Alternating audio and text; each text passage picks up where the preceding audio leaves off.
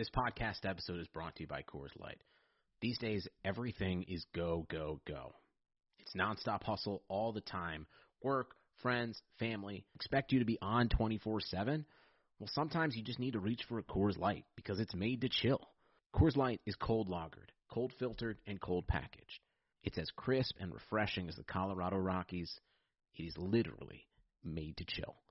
Coors Light is the one I choose when I need to unwind. So when you want to hit reset, reach for the beer that's made to chill. Get Coors Light in the new look delivered straight to your door with Drizzly or Instacart. Celebrate responsibly. Coors Brewing Company, Golden, Colorado.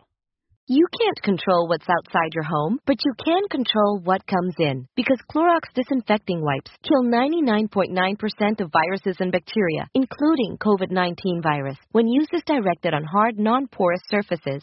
So whether it's from dirty doorknobs, dirty shoes, or something else, outside germs won't stand a chance. When it counts, trust Clorox. Kill Pseudomonas, Salmonella, and influenza virus type A2. Kill SARS-CoV-2 on hard, non-porous surfaces. Use as directed.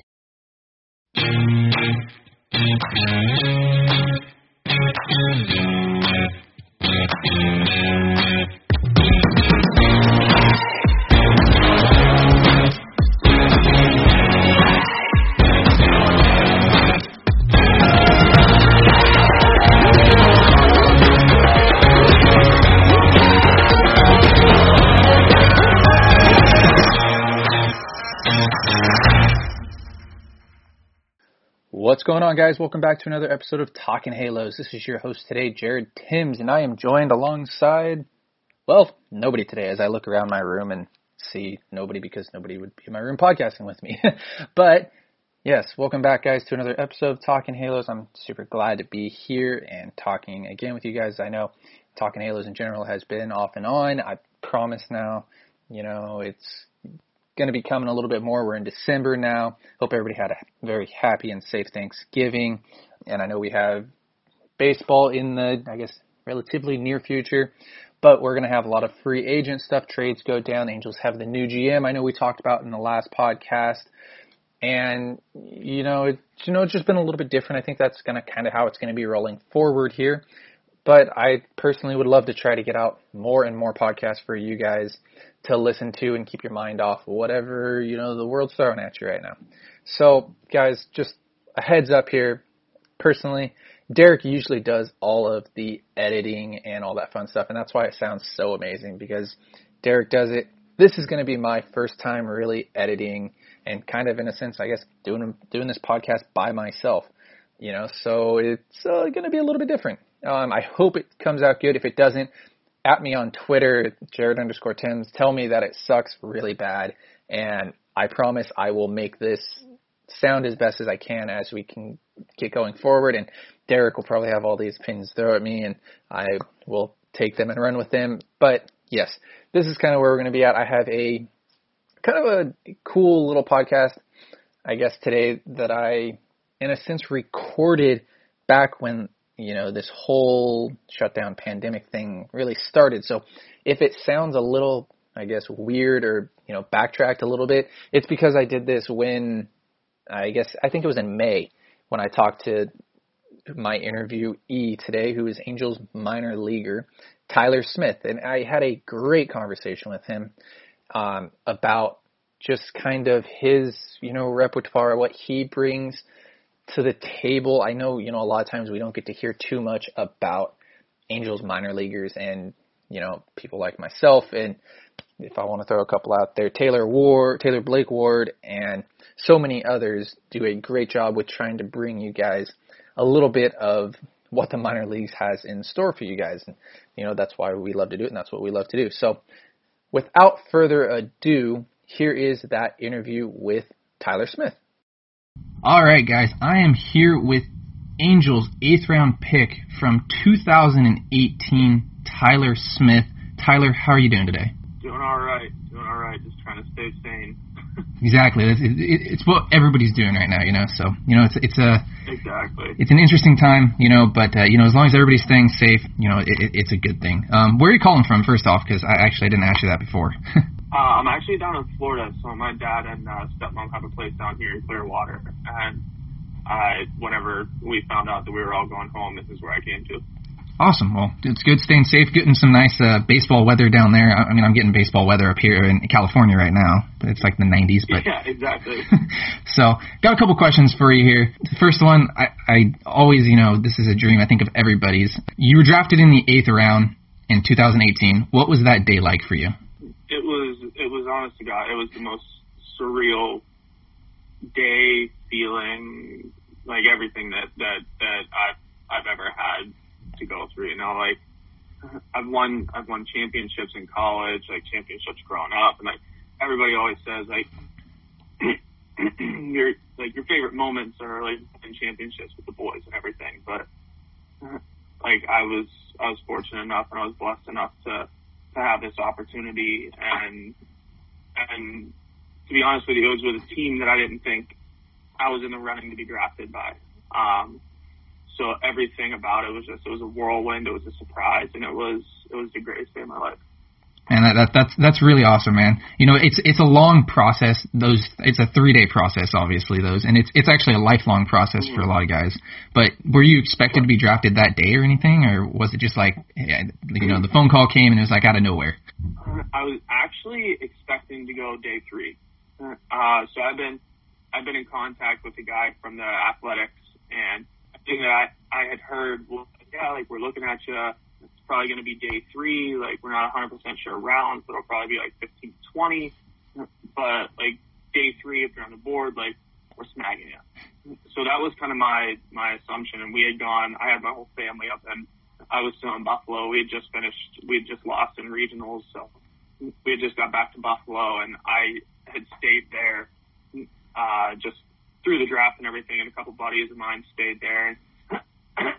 We were all kind of hanging out, and all of a sudden, day 2, I get a phone call, and I was like, why am I getting a phone call today? This is not supposed to happen. And then one thing led to another, and they're basically like, hey, like, we got pick 241, like, you want to be Halo?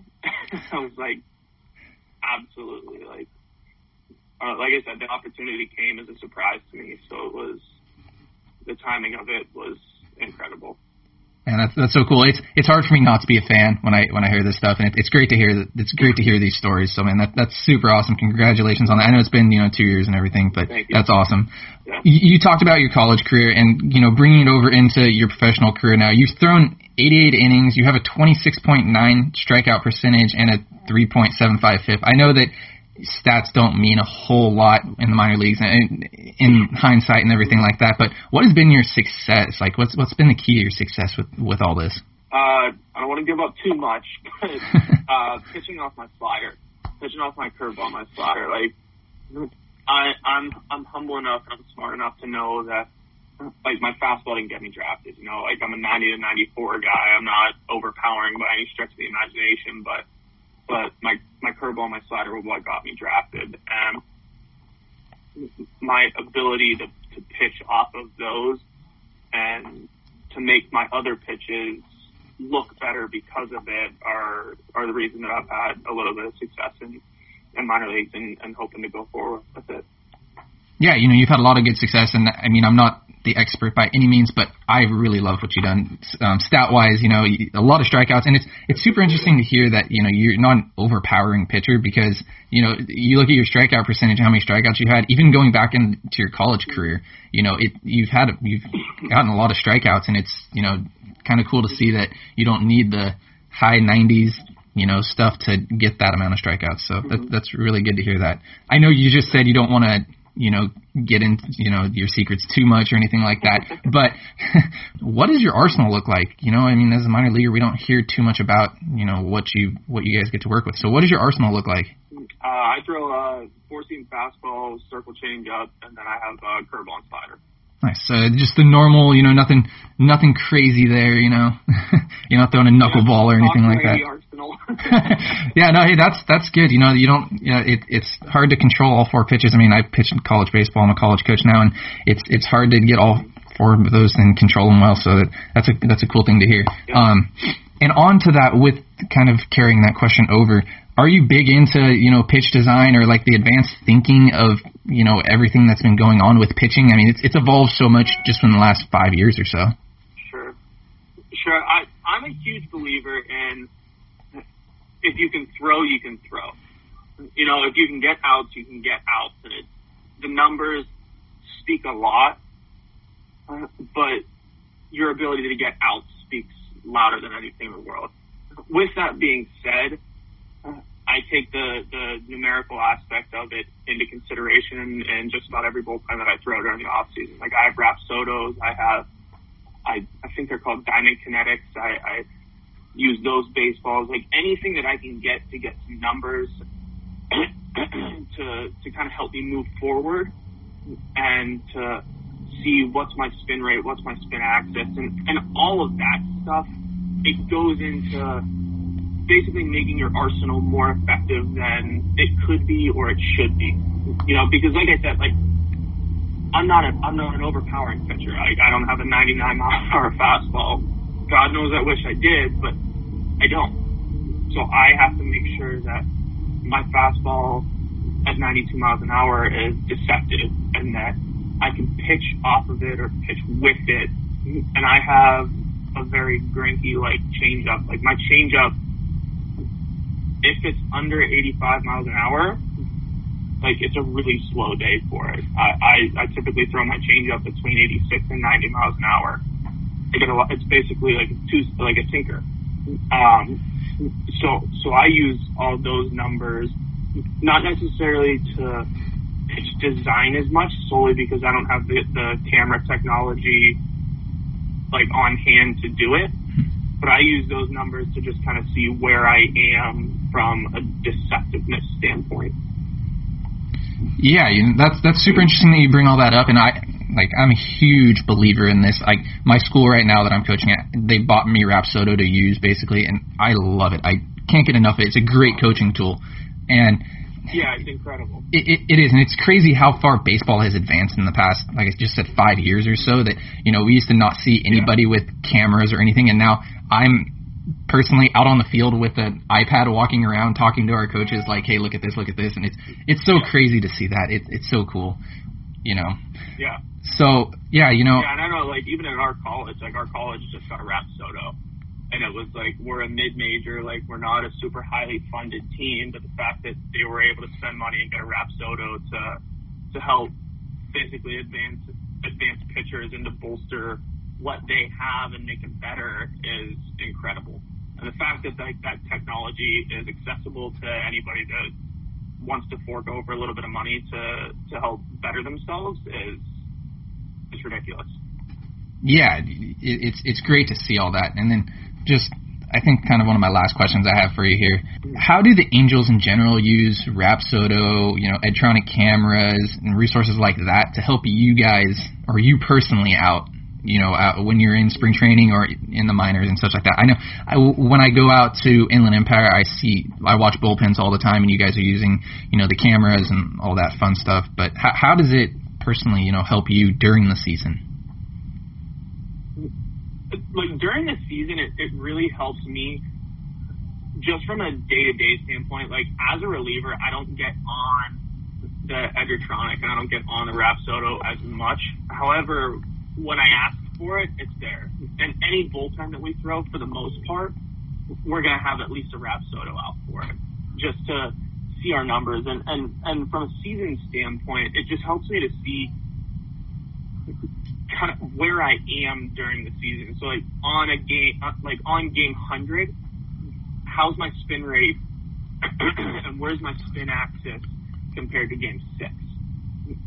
Just from the general fatigue standpoint of, because we play off games, right? And as back end guys, we don't get as used as much as starters, obviously, but our arms take the same toll, because we're used to throwing 2-3 innings at a time every third day, every second day, rather than throwing 5 to 8 and then we get a break. So just to see from an arm health standpoint, not even health standpoint, but just from a general fatigue standpoint, are my numbers still consistent with what they were at the beginning of the season? And if they're not, how do I go about getting them there? from a spring training standpoint, from like a very, very beginning of the season standpoint, we use it a lot in not necessarily the pitch development for myself. I think my pitches are developed enough, but I think it's more of honing them in. So, for example, like my fastball, I typically throw it around a 1 o'clock axis, which for me, I have a high spin rate, but I have a relatively low spin efficiency because of the fact that I cut it a little bit. So I may throw my fastball at 2,700 RPM, but because I only have a 75% spin efficiency, it doesn't make a whole lot of difference. Like my spin rate is kind of irrelevant because it's not super efficient. Whereas if you look at a guy like one of my good friends in the organization, Luke Lynn, like Luke Lynn doesn't spin the ball as well as me, but his spin efficiency may as well be 110%. And his ball, like, I remember playing catch with him one day and it almost hit me in the face because I thought it was going to hit me in the chest. And those are the guys that have super deceptive fastballs, you know.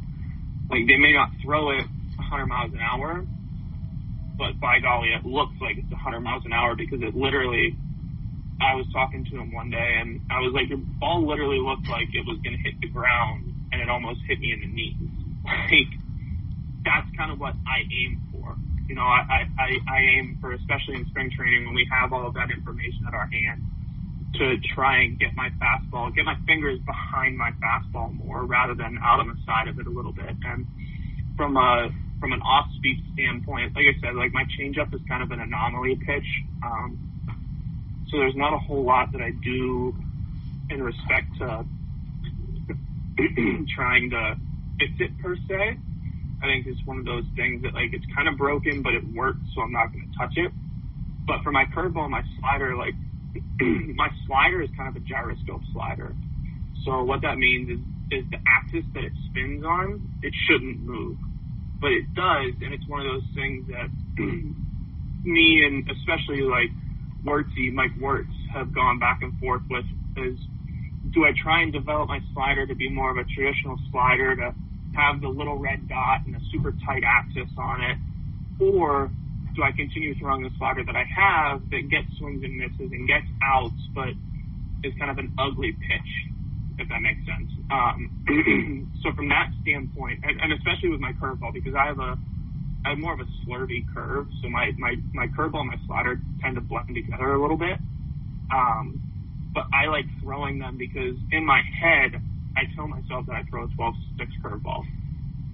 You know, like, I know I don't, and I know it's a super slurvy curveball, but if I tell myself that it's a 12-6, it helps me get on top of the pitch a little more, and it helps me throw it to lefties especially a little bit more because I tell myself that I need to get on top of it so much to try and create this 12-6 that I don't have. But like I said, the Edgertronic and the Rapsodo information that we have really helps me see exactly what my spin axis is and what my rates are and the effectiveness or the efficiency of the spin and all that stuff. So from that standpoint, like, spring training is huge on basically pitch development and cleaning up our pitches, especially as a kid from Pennsylvania. Like, when I go home for the off season, like, it's late February when I'm going out to Arizona, and like, if I've had an opportunity to get off a mound outside, like, I don't think this would have been my second spring training, and I haven't had the opportunity to get outside on a mound before spring training, you know what I mean? So it helps me, especially in the pitcher catcher report, to kind of dial everything in before I start facing hitters again. Yeah, you know, I mean, all those things are, I mean, all the resources that you can take from that is it's amazing. And you said you're coming from Pennsylvania and everything like that. The North especially, it's tough. You know, you're not in SoCal like I am, where we get to play year round, and exactly. You know, it's a very tough thing to do, and it's super interesting that you bring that up. I kind of wanted to bring it back a hair, and you were talking about your fastball being a high spin rate fastball, yet you cut it a little bit as well. Where do you like to throw that pitch? Do you like to throw it up in the zone, down in the zone? I mean, do you just kind of let it go and see, hey, wherever it goes, it's going to go? So for my fastball, like I said, I have a higher spin rate, but I have a low efficiency. So for me, even though I spin it really well, I need to keep it down a bit. So like for me, my fastball is more effective lower in the zone, especially for the fact that I'll work a slider and a changeup off of it to most guys. Whereas a guy that has super high spin efficiency, like a ball that literally looks like it jumps, like a rise ball almost, they strive off the top of the zone. So like I'll throw it back to Luke again. Like Luke has a super efficient fastball, so his vertical rise, his horizontal axis is unbelievable.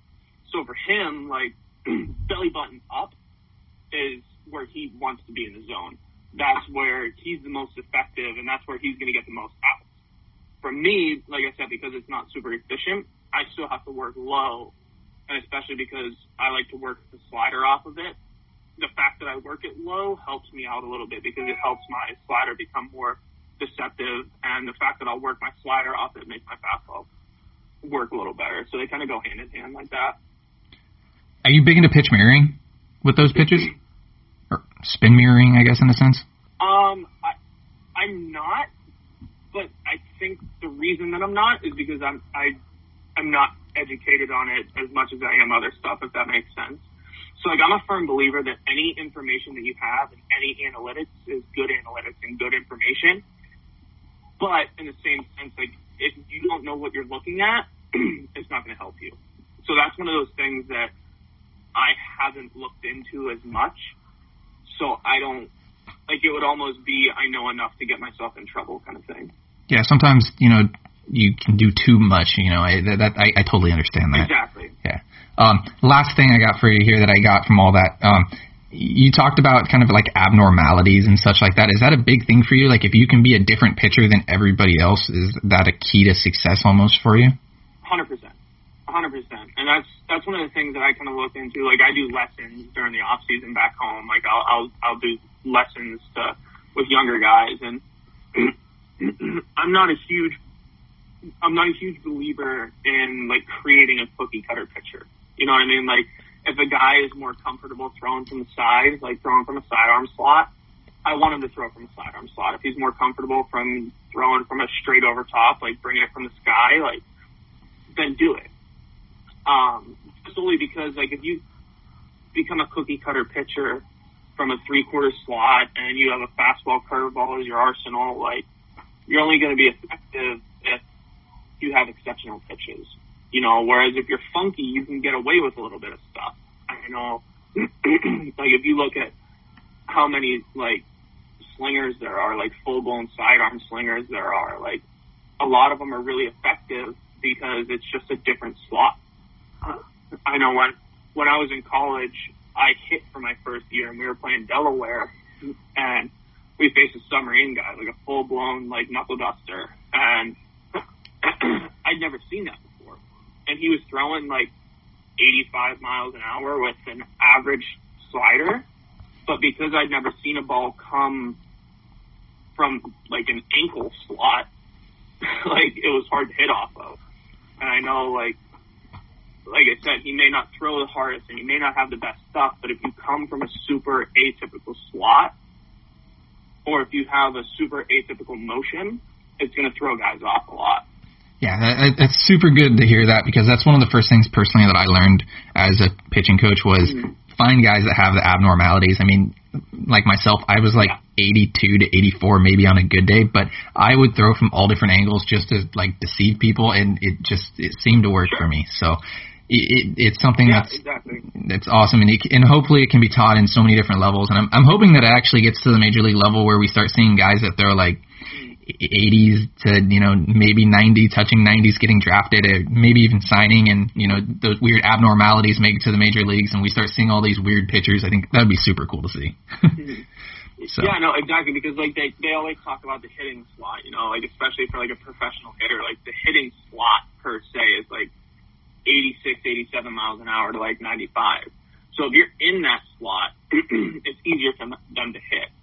So, for example, like if I throw 90 and another guy throws 82, but we have the exact same motions, like he may be a little more effective because he's under the speed limit per se, because it's a velocity that you don't really see on a fastball. And I think that's why a lot of guys with high velocities and low velocities have a lot of success, because it's just something that you don't really see, you know, like as a professional hitter, you see 90 and 95 every single day now.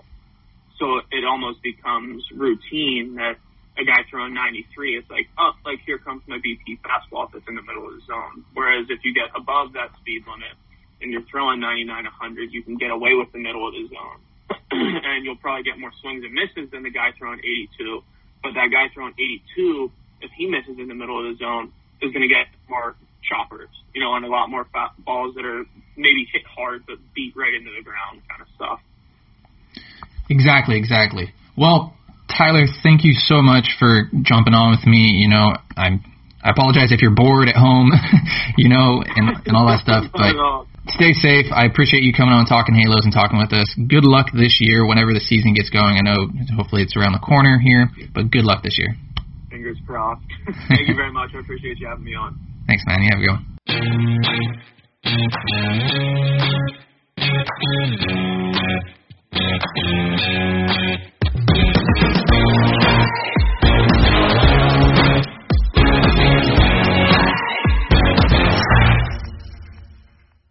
The NBA is back. Where else can you get this type of drama? Where else does history hang from the rafters? Jaylen Brown throws it down. Where else is your own city home to your biggest rival? The Battle of LA is real, people. And 30 feet is still in range. Curry. Where else can a city this loud be this slept on? Where else is history still in the making? Oh, my goodness. Where else? The NBA. Only here. Season begins December 22nd on ABC, ESPN, TNT, and NBA TV. The NBA is back. Where else can a city this loud be this slept on? And 30 feet is still in range. Where else is history still in the making? The NBA. Only here. Season begins December 22nd on ABC, ESPN, TNT, and NBA TV. Nobody builds 5G like Verizon builds 5G, because we're the engineers who built the most reliable network in America. And the more you do with 5G, the more building it right matters. The more your network matters. The more Verizon engineers going the extra mile matters. It's us pushing us. It's Verizon versus Verizon. 5G built right from America's most reliable network. Most reliable based on rankings from RootMetrics second half 2020 U.S. report of 3 mobile networks. Results may vary. Award is not an endorsement.